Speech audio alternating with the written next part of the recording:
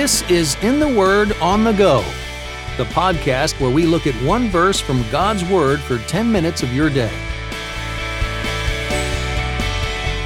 Welcome to In the Word on the Go. I'm Champ Thornton, your host.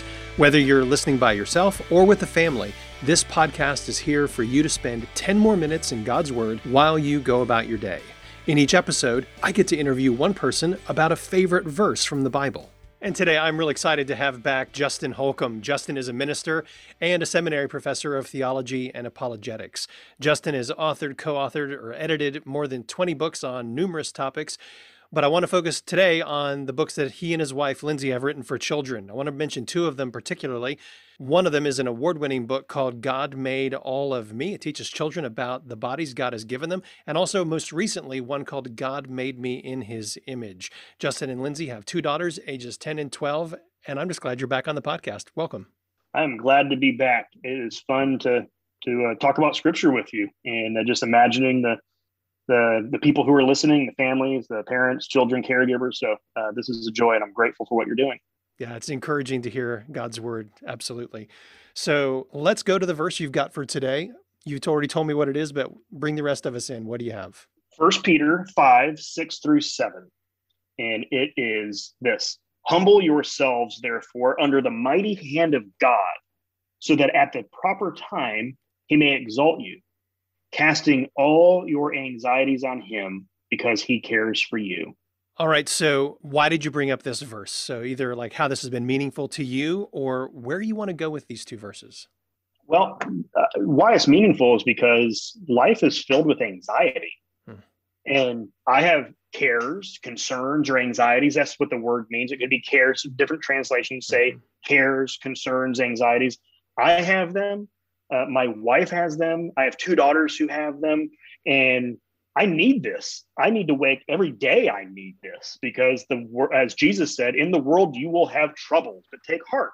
I've overcome the world.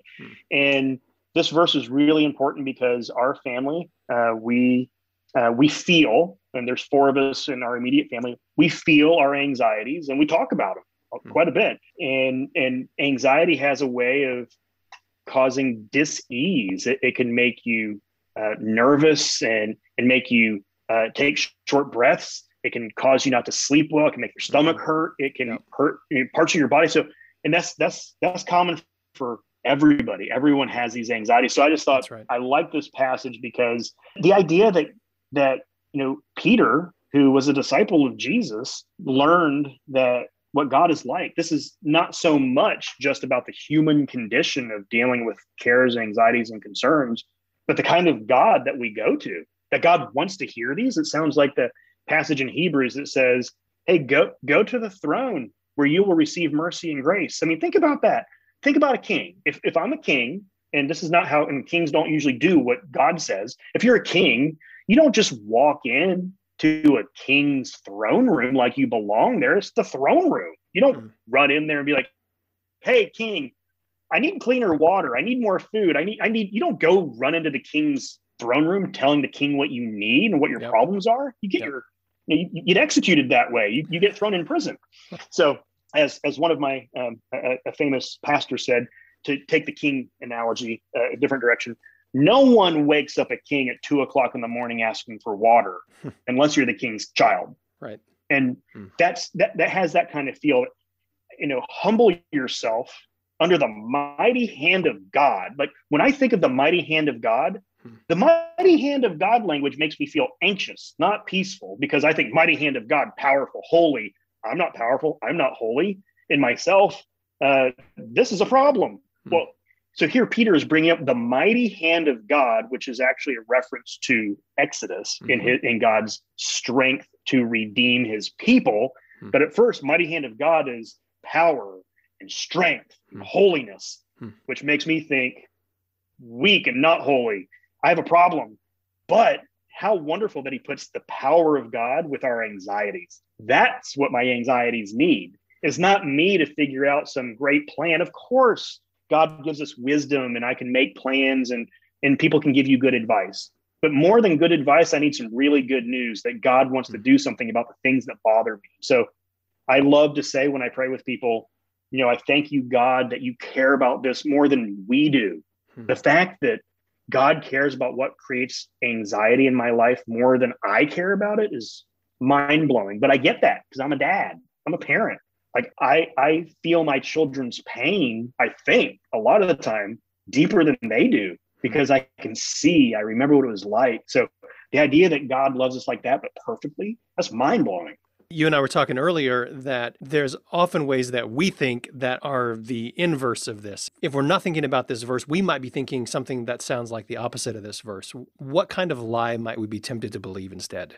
Well, the lie we believe, it sounds like it's from the evil one. And this is the opposite of this, is something along these lines.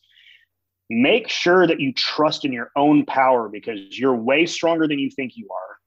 Don't give your worries to God because he just doesn't care about them. Trust in yourself because you're way stronger than you think you are, but be sure not to give them to God because he just doesn't care about you. Boy, I'm sure glad the other way is true, not that. You can feel that. The idea of, how much does it hurt when someone looks at you that you care about and you tell them something you care about and they go, I don't really care. Like someone who just dismisses something that you care about, like that's painful, let alone something like if I'm imagining, and this has happened to my children, like, and me, but children at school and their friends like, I don't care. And they minimize something that's really special to them, like the pain of that, or if you try to tell someone something that's harming you or as an adult and the person just dismisses it, doesn't even listen. The idea that God doesn't do that. And he doesn't just not dismiss what we care about. He doesn't dismiss us. He doesn't kind of look at us like we're a bother or a nuisance. That's how many people feel when they go to God. Like, well, he'll probably be like all the other people. He's busy and he's going to think I'm a bother and I'm a nuisance and whatever. And he doesn't care about this. Well, if it causes you concern and anxiety, he does. He cares about what it could be. It could be sin. It could be, what about this job? What about this test? What about this grade? What about this friend? What about this health thing? There's a whole mountain of things that as a good father, as a good parent, he says, no, if it burdens you, it burdens me. Zechariah, there's a promise in Zechariah. It says, whoever touches you touches the apple of my eye. Which is the pupil. The pupil. And what's happening in that, and the language for touch is actually harmfully touch. So it's not whoever touches you. It's language of plunder. Whoever plunders you, whoever harms you, or whatever situation harms you, it's like they're sticking their finger in my eye, which is the most vulnerable part of a body. Now we know God doesn't have a body, but he's using a picture to teach this. And so he's saying, if someone hurts you, it's like they're sticking their finger in my eye. Imagine the idea of how painful that is. Like just the idea of it makes my eyes water. Yeah, and the instinctive reaction to protect. Yeah, and that's beautiful, isn't that? The instinctive reaction of God's disposition is, you're my adopted child in Christ. I will protect you. And if they harm you, they're not just harming you. It's like they're trying to harm me. I'm going to protect me, and I'm going to protect you especially. That's what's kind of in the heart of this verse. That's so encouraging. So would you just close our time by praying this verse? I think all of us go through moments of anxiety, seasons of anxiety, some longer and shorter. So can you just pray this verse for all of us today? Happily. Holy and gracious Father, we thank you that you are mighty and you have a mighty hand and you are eager and fast to save. And thank you because of that, we can humble ourselves and not have to strive in our own power. And we thank you that you invite us to come before you and bring every and all concern, anxiety, and care and give them to you, and that you are happy to come alongside us in that and to carry that burden, to comfort us and to give us your peace. The kind of peace that we learn also in the Bible passes all understanding. So please give us that peace that passes understanding in the middle of our anxieties because of the work of your Son, our Lord Jesus Christ. Amen.